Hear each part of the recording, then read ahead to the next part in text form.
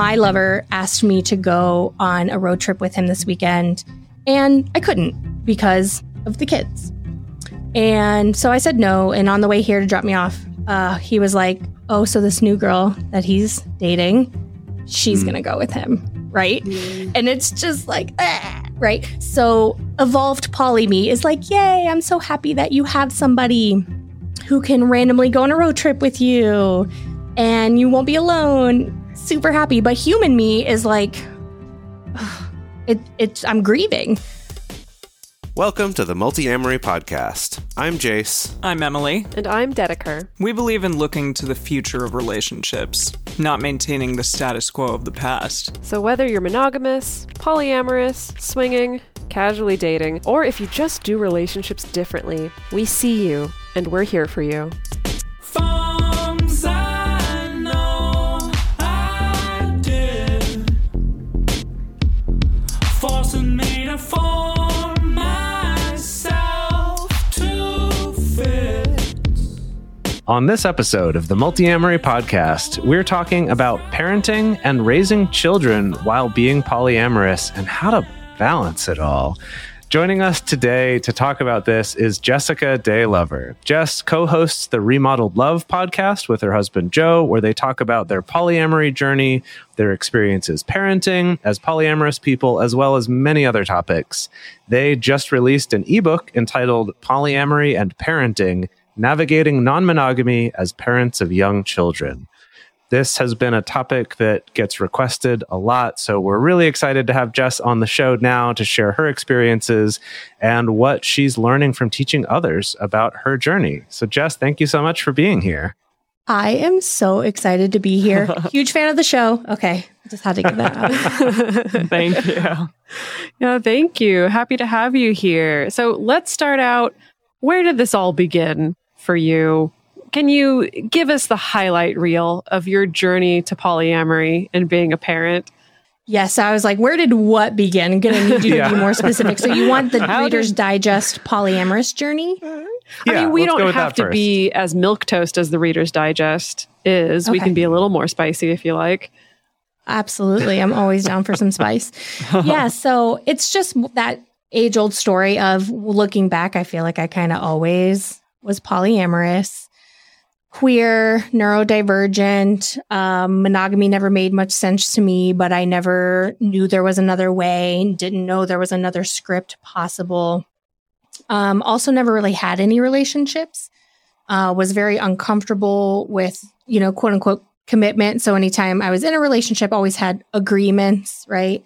Moved to Reno from the Midwest in 2008, met my partner Joe in the theater scene. We started dating.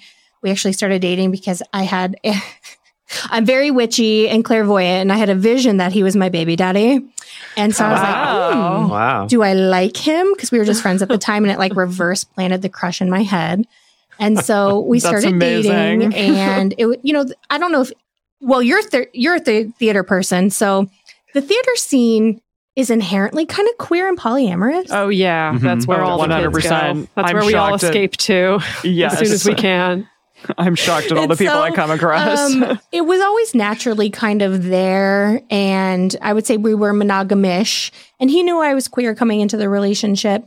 And so it was just sort of in our relationship, we'd be at a party and I'd be like, hey, I just made out with so-and-so in the bathroom. Just wanted to let you know. And he'd be like, okay. And then cut to 3 months before we're getting married. And we go tubing the Truckee River with some friends. And they're like, hey, have you ever heard of this thing called polyamory? And I just felt like every cell in my body became electric. And it's that moment where you recognize yourself. Like you know how labels can sometimes be constricting, but other times they're the very thing that sets you free. And I heard myself in the label and I just came alive. And I was like, that's who I am. We don't need to talk about it. I don't need to know I don't need to read a book. We can start right now. And the more excited I got, the more scared my partner Joe became. And like I said, we were 3 months away from getting married. And it's that journey so many previously monogamous couples know, where one person's very excited, the other person's very scared. The very excited person can't stop talking about it, doesn't want to stop talking about it, doesn't want to put it on hold any longer. And so we just moved forward, and I ended up meeting somebody and falling pretty hard, and was just like, this is who I am. And if you are truly my partner, like if you are truly meant to be my partner, then you would support me in exploring this. Otherwise, we shouldn't be partners. And that sort of launched the exploration. I call those first couple years, you read the book, I call them the dark ages. Joe disagrees with that. I think he's wrong. He's kidding himself about that. We made a lot of mistakes. We would both do things very differently if we could. We got married in 2013, became polyamorous in 2013. It was hard, very hard, until about 2015 when Joe finally got his first other partner. And then all of a sudden, a lot of that fear was like, oh, I get it now. And that alchemy comes in. And things started to get easier and gooier. And then in 2018, we had our first child, Aslan, named after the King of Narnia. And then in 2021, we had our second child, Lucius. We've been polyamorous the whole time. It's kind of coasting now. We are both professional entertainers, producers, and when the pandemic hit, killed our whole industry. And so we were like, Remodeled Love was kind of a project on the back burner. I'm like, our polyamorous life is so interesting. And I think the intersection with parenting, because polyamory is controversial in the, normie default world, right? But add in parenting, and it's even more controversial, but it's also controversial within polyamory, even within the community. There's some controversy there. So I was like, I feel like there's a niche here where just living our lives out loud could be very educational for people. And that brings us to now. Yeah, I'm curious. So I think it's pretty easy and understandable for many of us to see in like mainstream normie land how combining polyamory and parenting can be controversial. We have these social mores that associate polyamory with sex and, all of these kind of 8 normative values. And then we associate children with innocence, right? Need to protect them from everything at all costs. And so, of course, that creates all the arguments why being polyamorous and parenting must be terrible. What's your take on the controversy within the polyamorous community about parenting? Girl, so many theories. I just think a lot of times there's this whole trope within the community of autonomy, and a lot of people inside the community who grew up knowing they didn't want kids, and they associate their polyamory with that autonomy. And a lot of polyamorous people actually have I will not date parents, part of their boundary. And I see it a lot more in kind of toxic Facebook groups and Reddit and things like that, where people are just like, I refuse to date parents. So I don't know if it's just this attitude of it's not in alignment with why some people became polyamorous. It's not logical to me, and I don't really understand it, especially because I try to be somebody who's very there is no one right way, and to each their own, especially with polyamory and also parenting. But really, parenting does not make sense inside the nuclear family within monogamy at all. So the fact that people are so against it is baffling to me. Yeah, to kind of touch on that, on the flip side, I find that a lot of people out there, especially like Eli Sheff and people who are doing longitudinal studies on parents who are polyamorous, they talk so much about how having multiple people around children is so wonderful because it creates this unbelievable structure that multiple people can thrive from, and kids have so many different opportunities to learn from different adults, and how great that is. Have you found that to be the case for yourself? Oh, yeah, absolutely. I mean, let's talk about postpartum depression in America, right? Yeah. It's astronomical compared to more socialist countries or countries with non-nuclear family normalities, right? Because the hormonal fuckery that you guys go through, that women birthing people go through hormonally, the physical healing. So my first birth was extremely traumatic, right? I couldn't sit down for 9 weeks. Okay. Wow. I had traumatic time breastfeeding, right? The whole thing was just trauma. And then the idea that I would have to go into being a parent who maybe in a world where I have like a regular job where I only had 6 weeks before I had to get back to work, and I'm up all night breastfeeding or failing to breastfeed, and maybe I have a shitty partner who's not doing his part, and there's no aunties or grandmas or other partners in the home to take a shift, and I'm up every 20 minutes with my refluxy baby number 2, who did not sleep for the first year of his life.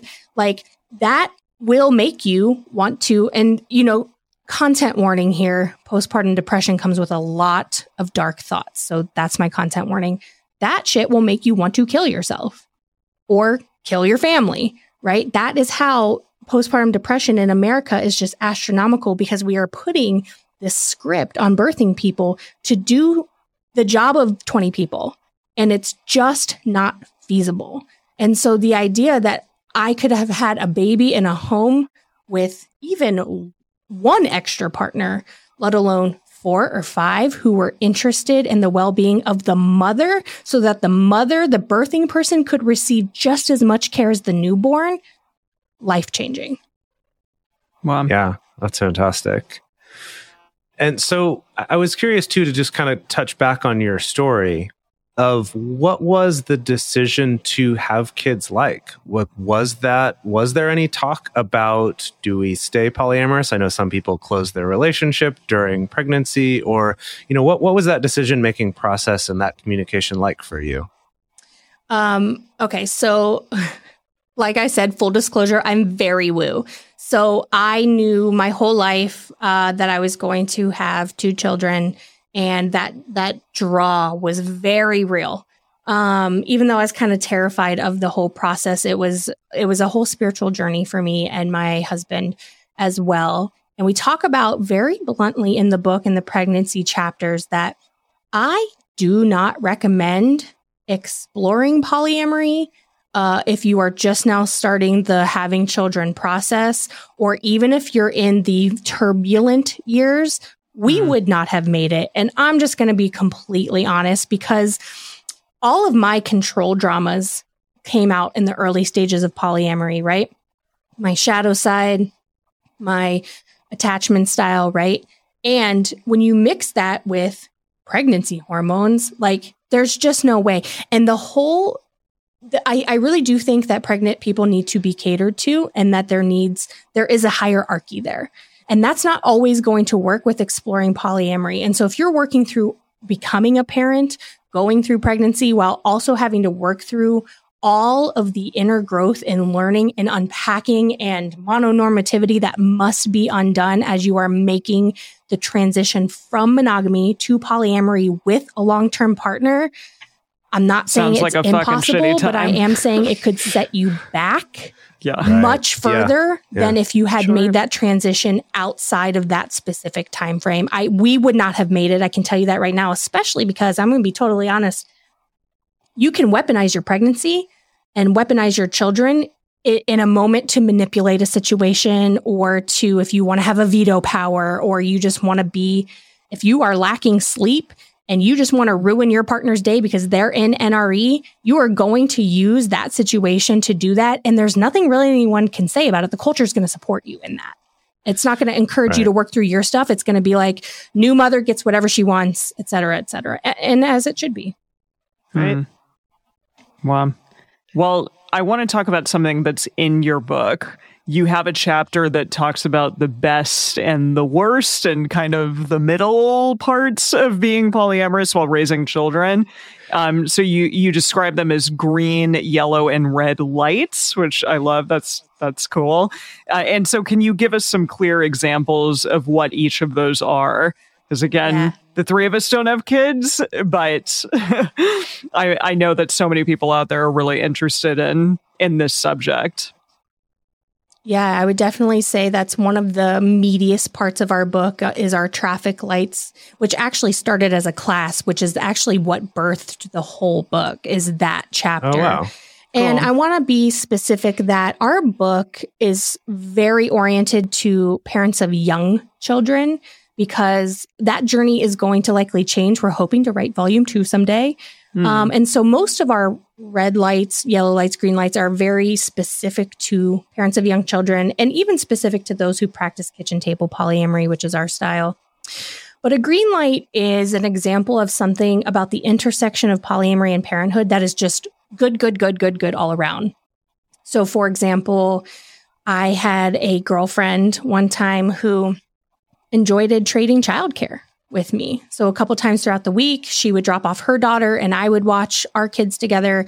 And then she would take them for equal amount of hours on the other part of the week. And then we would spend time together as well as like one big polycule with kids.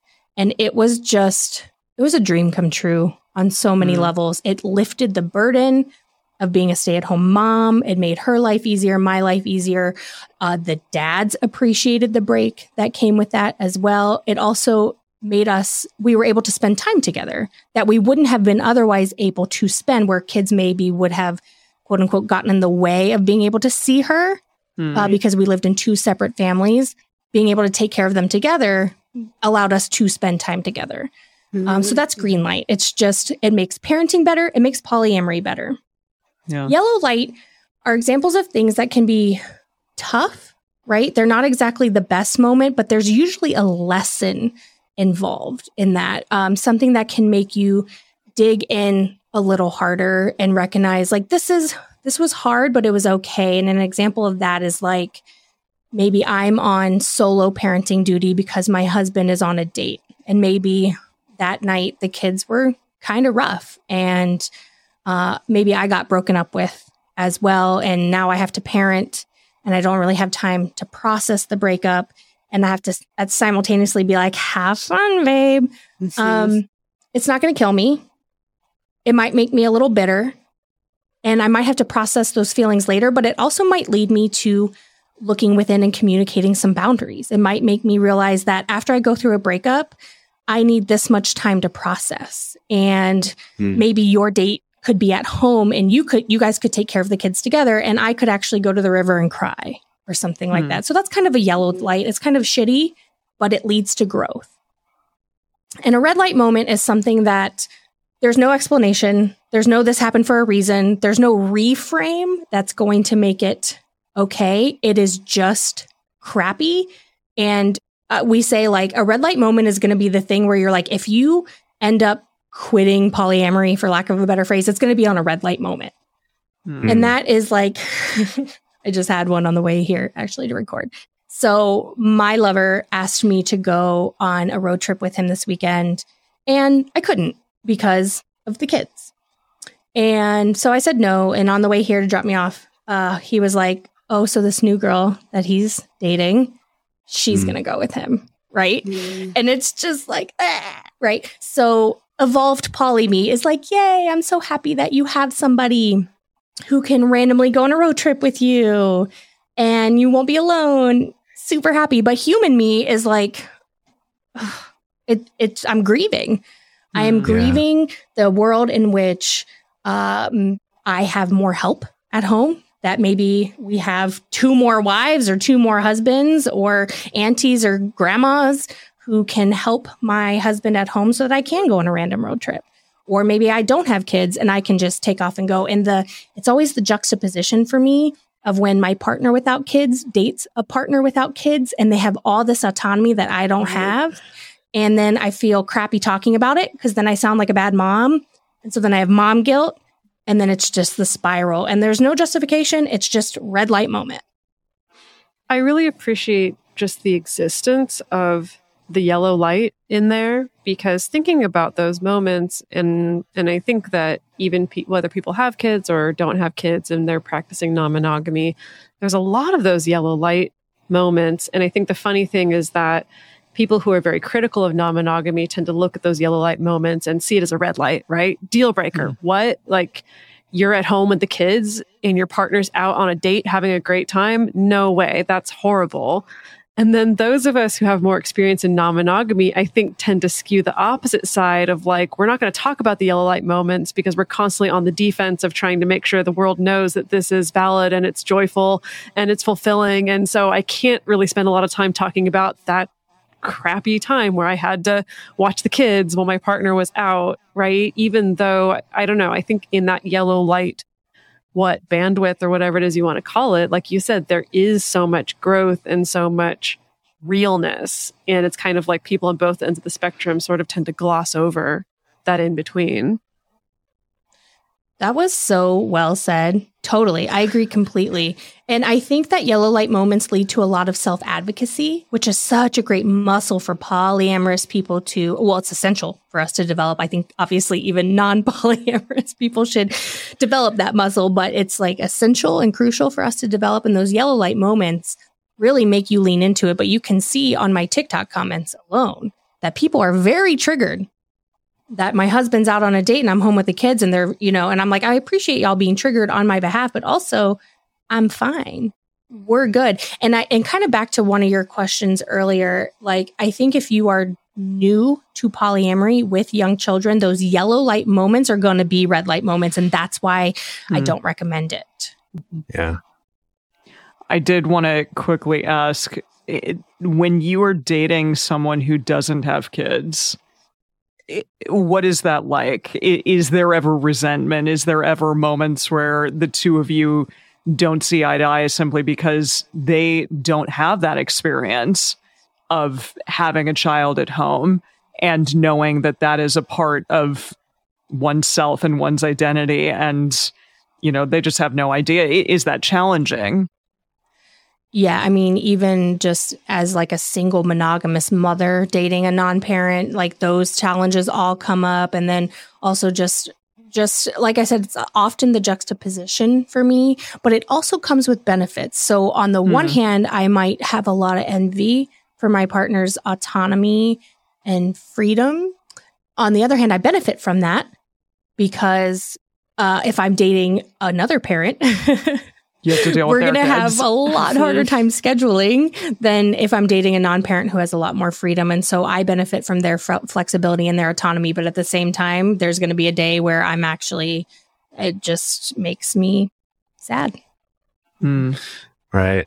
And then just to wrap up this thing about the red, yellow, and green lights, what I really thought was interesting about that too is you have certain things that end up on all three of the lights. And the one that you mentioned is specifically this not being able to fully embrace NRE when you're experiencing that in a new relationship. And I was curious if you could talk about how that fits into all three of those lights. I love your guys' questions. You could tell you're good at what you do. Yeah. So part of my relationship with NRE, new relationship energy, has been so interesting to watch evolve as I have matured. And so I am a fire sign, Sagittarius, Enneagram 8. So I have addict energy. I like to get high. I like a lot of different medicines or drugs or whatever you want to call it. And so in my younger years, I really enjoyed getting high on NRE, and I would just deal with the crash, right? It's easier to deal with an NRE crash when you do not have a teething infant and a toddler who is in a bad mood, right? So on the one hand, having kids doesn't allow me to get as high. And so sometimes I'm like, that's kind of a red light, / yellow light.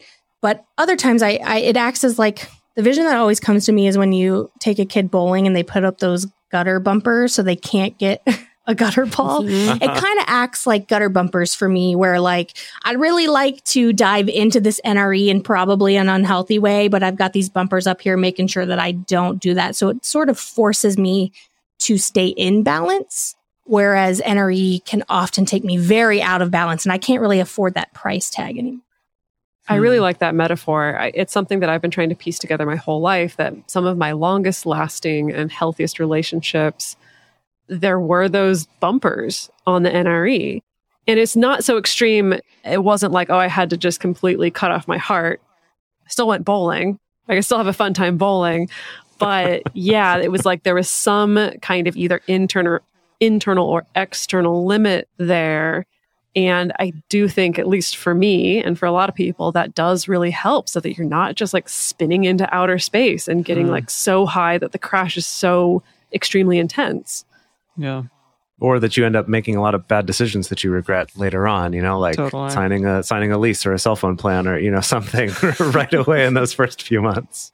Yeah, the kids sort of force more mature decisions and force me to, because NRE can be so self-absorbed, right? And so having kids reminds me that I have other people in my polycule, including children I'm responsible for, so I cannot go getting so selfish in the NRE, which is a mistake I have made in the past that almost cost me my marriage.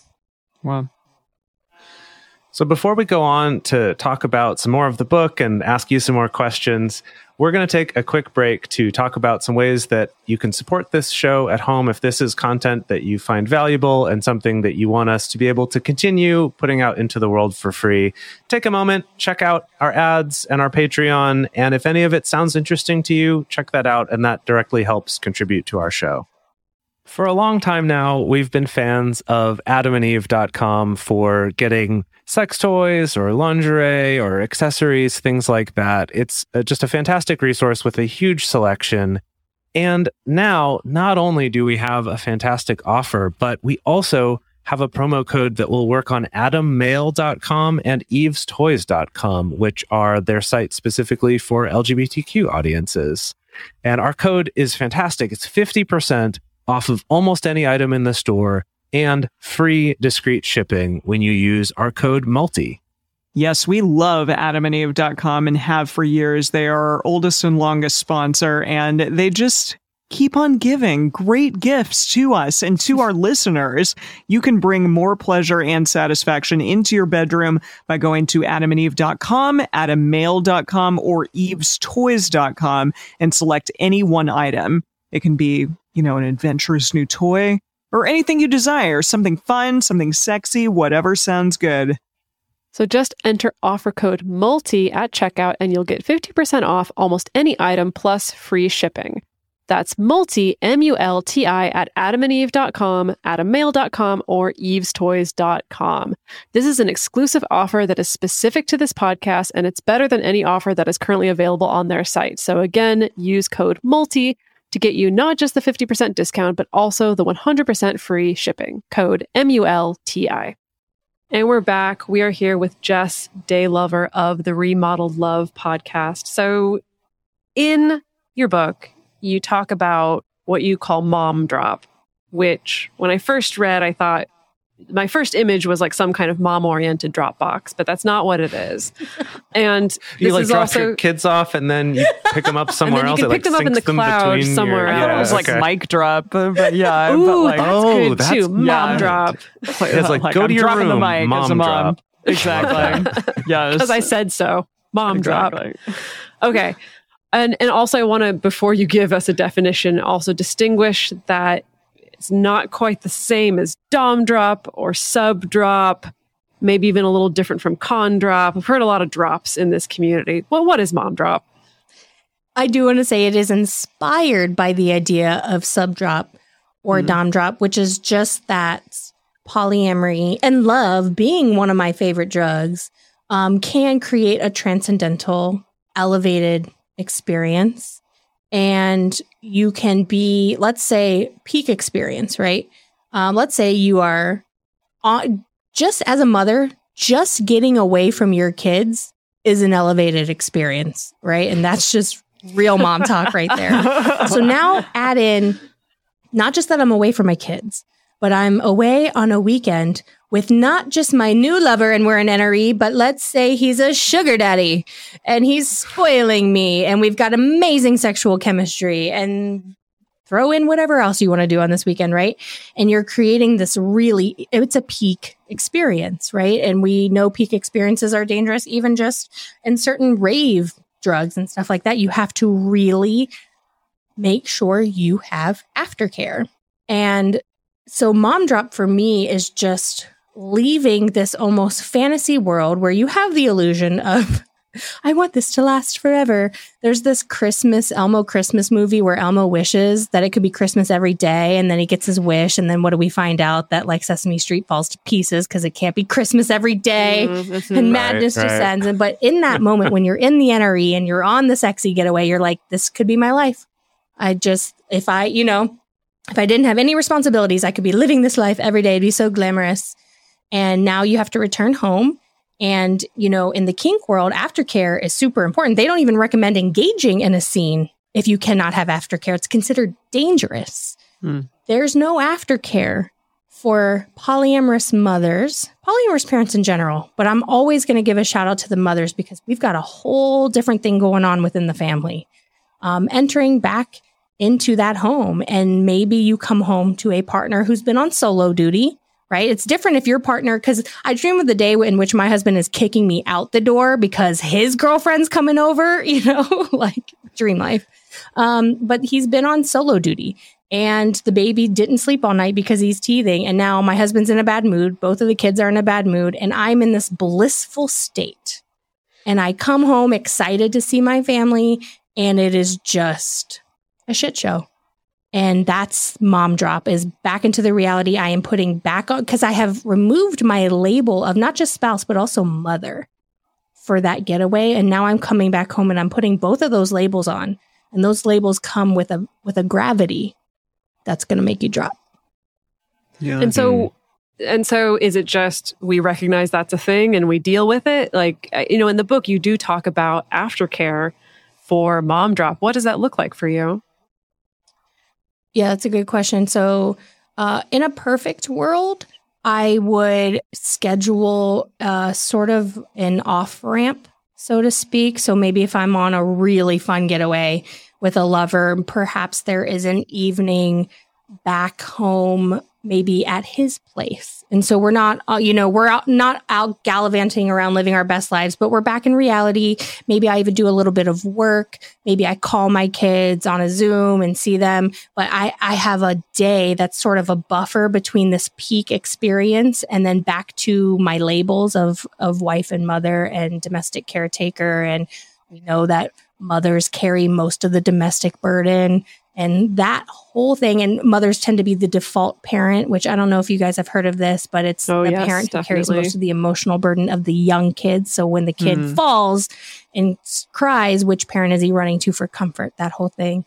So having some kind of buffer day, or having some sort of support at home. So that, because the most important thing is that now when I get home, I am going to set my husband off for what we in the book call autonomous time. Because if he's been on solo duty, the second I get home, he needs autonomous time as part of his aftercare of being the solo parent. I feel like that's the challenge, right? That you kind of aftercare both for me need would be it. having some kind of other support in so that I'm not entering solo mom duty when I come back. So whether that's a friend, another partner, an auntie, somebody in the polycule to just be at home with me so that I can do laundry and also wipe a butt. And I mean, I feel like that's advice that could apply to moms of all kinds of relationship format and parents of all kinds of relationship format as well. And I do think it butts up against that uncomfortable truth about parenting that are, we have a lot of narratives that don't have room for, hey, sometimes this is just like hard and it's a gritty reality. And I'm not always looking super forward to like being back with my kids or being back at home. And so I think that's why we don't end up talking about the fact that having something like an off-ramp, that kind of aftercare, can be really beneficial to a lot of people, not just the polyamorous parents.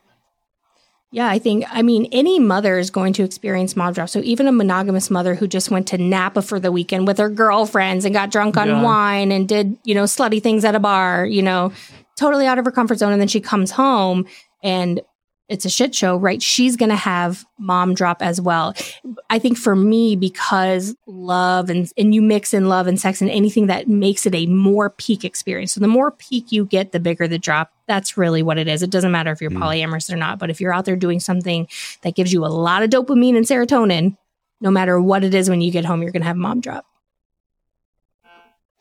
I wanted to pivot to a fun activity that you talk about in the book. It's like a relationship anarchy game that you play with your kids.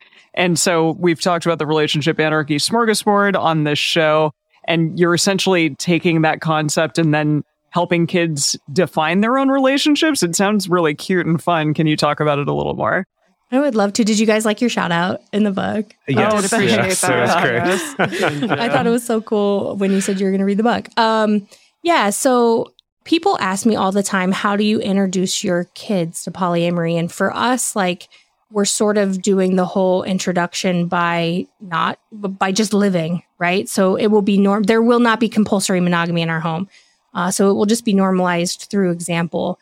But I thought I took that relationship smorgasbord idea, and I developed it into a game where you take your child and you take a bunch of paper plates with a Sharpie marker. And in my case, I have a 4.5-year-old, right? And he has a bunch of different friends. And so I could say, tell me what you like to do with Desmond. And so he would say, I like to play superheroes. So on one paper plate, I'd write superheroes. And what else do you like to do? Legos. Okay, Legos. And wrestling. Okay. Now tell me, what do you like to do with your friend Hunter? Oh, we like to play dress up. We like to paint our nails. Okay, that's each going to get their own paper plate, and so on and so forth. And even adults, what do you like to do with daddy? What do you like to do with mommy? What do you like to do with TT? We have a lot of queer uncles in our families. So Pokemon, drag makeup, you name it. And sitting them and then recognizing, okay, so let's look at all these plates on the table. And what type of plates would you have crossovers, right? And so like wrestling is a plate that you have on the table with Desmond and daddy, but you don't have that on the table with Hunter or mommy, right? And all this is getting into, in a very subconscious but also conscious way, is that you get to design your relationships with all of the people in your life, and each one of them are going to have different plates on it. And it's just a very visual representation where they can really understand that I am negotiating what's in my relationship with each different person, and it's not better or worse. It's just, what do I like to do with these people? And I think, so much of monogamous folks' hangups against polyamory, and like you said, a lot of times people associate it with sex, and I know a lot of asexual polyamorous people, so we know that's not the case. But a lot of times it's like, well, if I know that my husband is off hiking with his friend from work, I feel one way about it. But if I know he's off having sex with her, I feel a different way about it. But at the end of the day, what is the difference between hiking and sex other than our cultural feelings about those things? Because even dopamine's going in both of those scenarios, right? And of course, I know they're not literally the same, but I think it's important for kids to realize that the culture is putting different meanings on different things on those plates, but you don't have to put those meanings on those plates. They can just be the plates that are on the table. And that's what the exercise is all about. Yeah, I just thought that was so cool reading about that and taking the concept of it, like you said, that you're teaching the concept behind it rather than feeling like I need to teach them about relationship anarchy specifically. It's like, I want to teach them the concepts that matter, right? When we talk about teaching kids about their bodily autonomy or respecting other kids, it's not like I'm going to sit down and have a lecture with my kids about consent. It's teaching kids like, hey, that person seems like they don't really want to play with you right now. That's okay. Like, let's give them some space. Or, oh, you don't want to, hug your teacher? That's fine. You don't have to. You can just say that. And you don't, it's like we teach the concepts teach the concepts through practice and how it applies to their life as a kid rather than, I think people, when they assume talking to your kids about polyamory or relationship anarchy, they assume you're jumping into the conversation you would have with someone in their 20s who's asking you about it. And that's just so weird. Yeah. And I think the thing about the activity too, I agree with everything that you just said, is that it creates this representation that the plate in front of you is a negotiation between you and the person on the other side of the table. Just because you want wrestling with mommy doesn't mean mommy wants wrestling. And so that plate can't be on here unless we both want it in front of us. Yeah, I love that. And so I think it really brings in that conversation about negotiation. And sometimes you have a relationship in which there are no more plates. And so it's okay to walk away from the table when there are no more plates.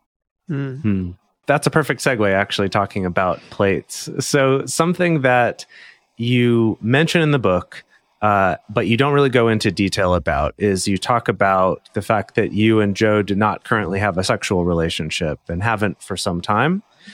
Even though you still have a good marriage and a happy marriage and raise your parents together. And I know that on your podcast, the two of you have gone into much more detail about all of that. But I just wanted to highlight it because it was surprising to see, first of all, that just that it brought up, because it's not something people talk about a lot, even though, we're all aware that we have all sorts of different relationships and different pieces in them. And just because you remove one particular plate, I should say, from a relationship doesn't mean the whole relationship goes away. But I just think it's worth pointing out, because I think that's something important for people to hear and to realize that that's possible, and that doesn't have to mean something's wrong with them. And that plate analogy just, got me thinking about that. And I was just curious if you could share a little bit about that. I know, go listen to the first couple episodes of your podcast if you want more of the story. But if you could give us a little bit of that, both in terms of, I guess, focusing more on how that's changed your relationship or not changed it. And if that's also affected negotiating things with other partners or friends or family members or anything like that. Thank you for asking me about this. I think, the mission of Remodel Love is to expand the cultural narrative on healthy relationships. And I think this is one of the most important part of my niches. And you said, go listen to the first couple episodes of our podcast. But I actually want to point out that in the first couple episodes, I had not come out to my partner that I was no longer interested in a sexual relationship with him. Oh, was it later than that? That happens actually in season 2 of our podcast. And we actually come out season 2, episode 8. And here's some tea for you. And you'll appreciate this, I think, as podcast producers. Tell me why this episode, even though it's more recent, has 3 times the downloads of any other episode in our series.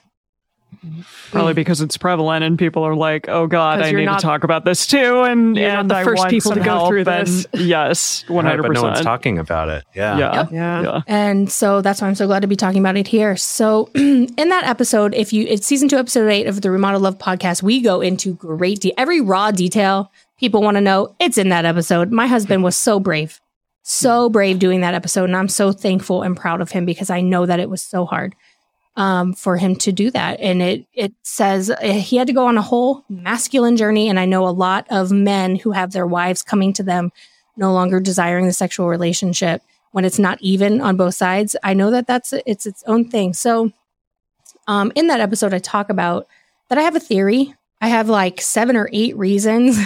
This is the autism. I have over-intellectualized why I think I no longer desire that relationship. But it was a few months after I had my second baby, so in 2021. But here are a couple of those reasons. One, I don't think that we were ever sexually compatible. I just don't think it was ever there, but I knew that he was my person. I knew that he was like the person I wanted to have kids with, that I am best domestically partnered with. So I just, because there's no script, right? There is no script of how to be in love with someone and not have them be your best sexual partner.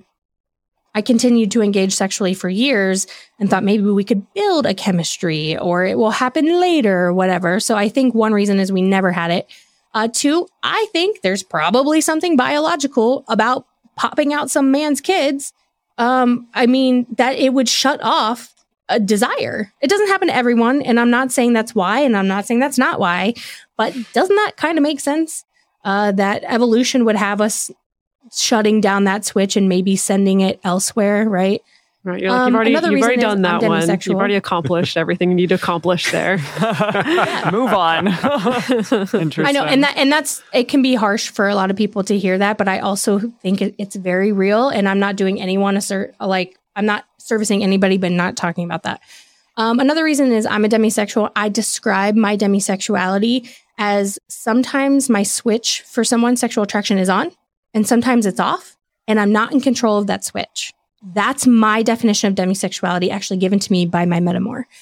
And so my whole life, I have been in situations in which I was deeply in love with someone, but my switch was not on. And I did not know why. And is it because I have trauma? Is it because I have vulnerability issues? Is it because they're healthy and I'm only sexually attracted to unhealthy people? That's a whole other episode. And like when I realized I was demisexual because of my metamor in season 1 of our podcast, it happens live on air. I realized so much of the sex I've had I didn't want to have. And my commitment to myself was to, 1, stop overanalyzing why my switch was on or off, and 2, to no longer engage sexually when my switch was off. And that included my husband. Wow. And it was difficult because I knew for a while when I was pregnant, I'm getting emotional. And I was having sex out of not an obligation he was putting on me. I swear it was all me.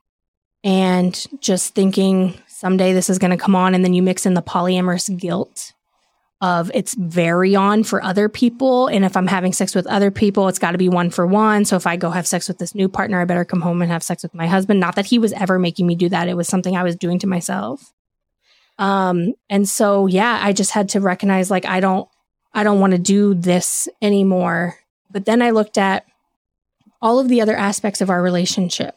So I know it's going to be different for megasexuals or allosexuals, non-demisexuals. But for me, the relationship with my husband, our compatibility, we have political compatibility. We're both hardcore leftists, passionate. Okay.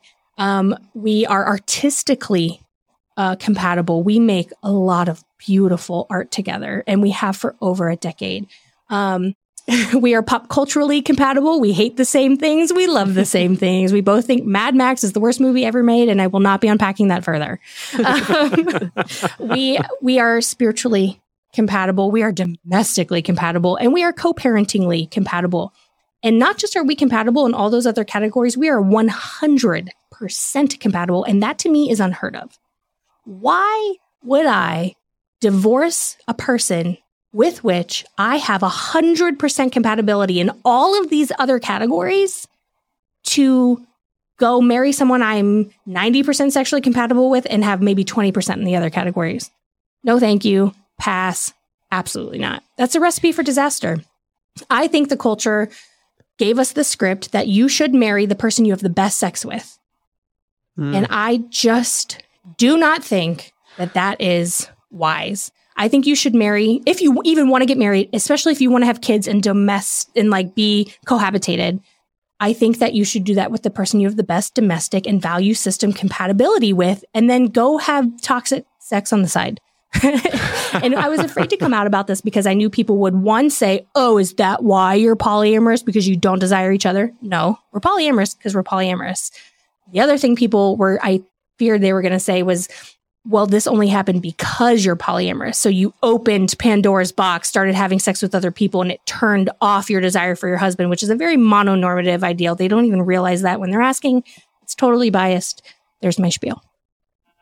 Wow. No, thank you. That's great. Yeah. Yeah. I just feel like my heart takes so much comfort in knowing that that's been one of your most popular episodes, that you've been able to share that journey, knowing there's so many more people out there experiencing the same thing that are going to benefit from getting that message that it's okay. And we got through it, and you can get through it too. And you're normal. You're not a weirdo. And to that end, something that always surprises people, not within this community that I talk to, is the fact that there's a lot of polyamorous parents out there. There's actually a lot more than people realize. There's a lot of parents practicing different forms of non-monogamy. A lot of those people choose to be discreet, choose to be closeted for really good reasons. Safety, preserving energy, preserving their time. Why is it important to you to be sharing these things and doing this work?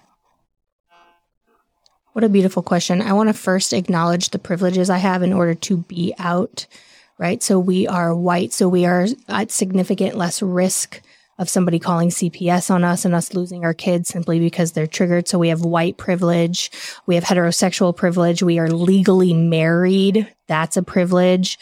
We are low income, but our family has money. So we are not at actually any risk of being homeless. I work for myself, and my husband he has a public job. He has a little bit of risk of losing his job if this came out, but it's relatively low. So there's a lot of privilege there, and I always want to acknowledge, and we talk about that in our book as well. It's important for us to be out because, like I said, the mission of Remodeled Love is to expand the cultural narrative on healthy relationships. And my husband and I are both nerds for semiotics, semiology, the study of semiotics, right? It's the sign and symbols with which our consciousness understands reality, and it comes through our culture. And so we talk about in the book, the first time you went to the grocery store and saw everyone wearing a mask, for many people, that was a very jarring semiotic moment because everyone wearing masks was not a sign or symbol we had in our consciousness, right? Now it is.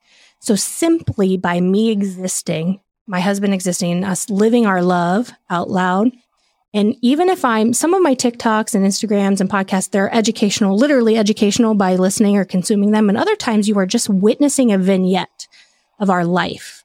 And that is creating the semiotics, the sign and symbols that gives a permission for someone else to think differently. And what I want our page to be and our life to be is a permission.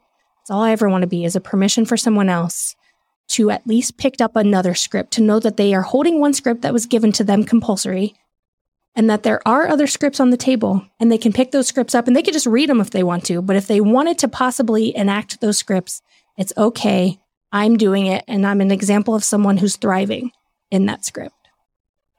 This whole conversation has been super beautiful, and I just really, all of us want to thank you for being here and for talking about all of this today with us. Where can our listeners and everyone out there find more of you, your work, your podcast, your book? Yeah, thank you. So remodeledlove.com, that's going to be the easiest thing because that has links to everything. And I have ADHD, so my brand's kind of everywhere. So on Instagram and Twitter, I'm Remodeled Love, at Remodeled Love. On TikTok, Home Slice Productions, which is actually the umbrella production company that launched this, that is the producer of Remodeled Love, so to speak. So Home Slice Productions on TikTok, Remodeled Love, Twitter and Instagram, and our podcast is called Remodeled Love. You can buy our ebook through our website. That's the easiest thing to do, is just go to remodeledlove.com, click buy our book. It will download right to your computer, and you can even choose to print it out if you wanted to. Awesome. Well, thank you so much for joining us today. We have a question for our listeners at home that we're going to be posting on our Instagram stories. This is specifically for you parents out there, is what are the best and worst parts of being a polyamorous parent? Also, if you just want to talk about this episode, the best place to share your thoughts with other listeners is in the episode discussion channel in our Discord server, or you can post in our private Facebook group. You can get access to these groups and join our exclusive community by going to patreon.com/multiamory. In addition, you can share publicly on Twitter, Facebook, or Instagram. Multiamory is created and produced by Dedeker Winston, Emily Matlack, and me, Jace Lindgren. Our episodes are edited by Mauricio Balvanera. Our production assistants are Rachel Shenowork and Carson Collins. Our theme song is Forms I Know I Did by Josh and Anand from the Fractal Cave EP. The full transcript is available on this episode's page on multiamory.com.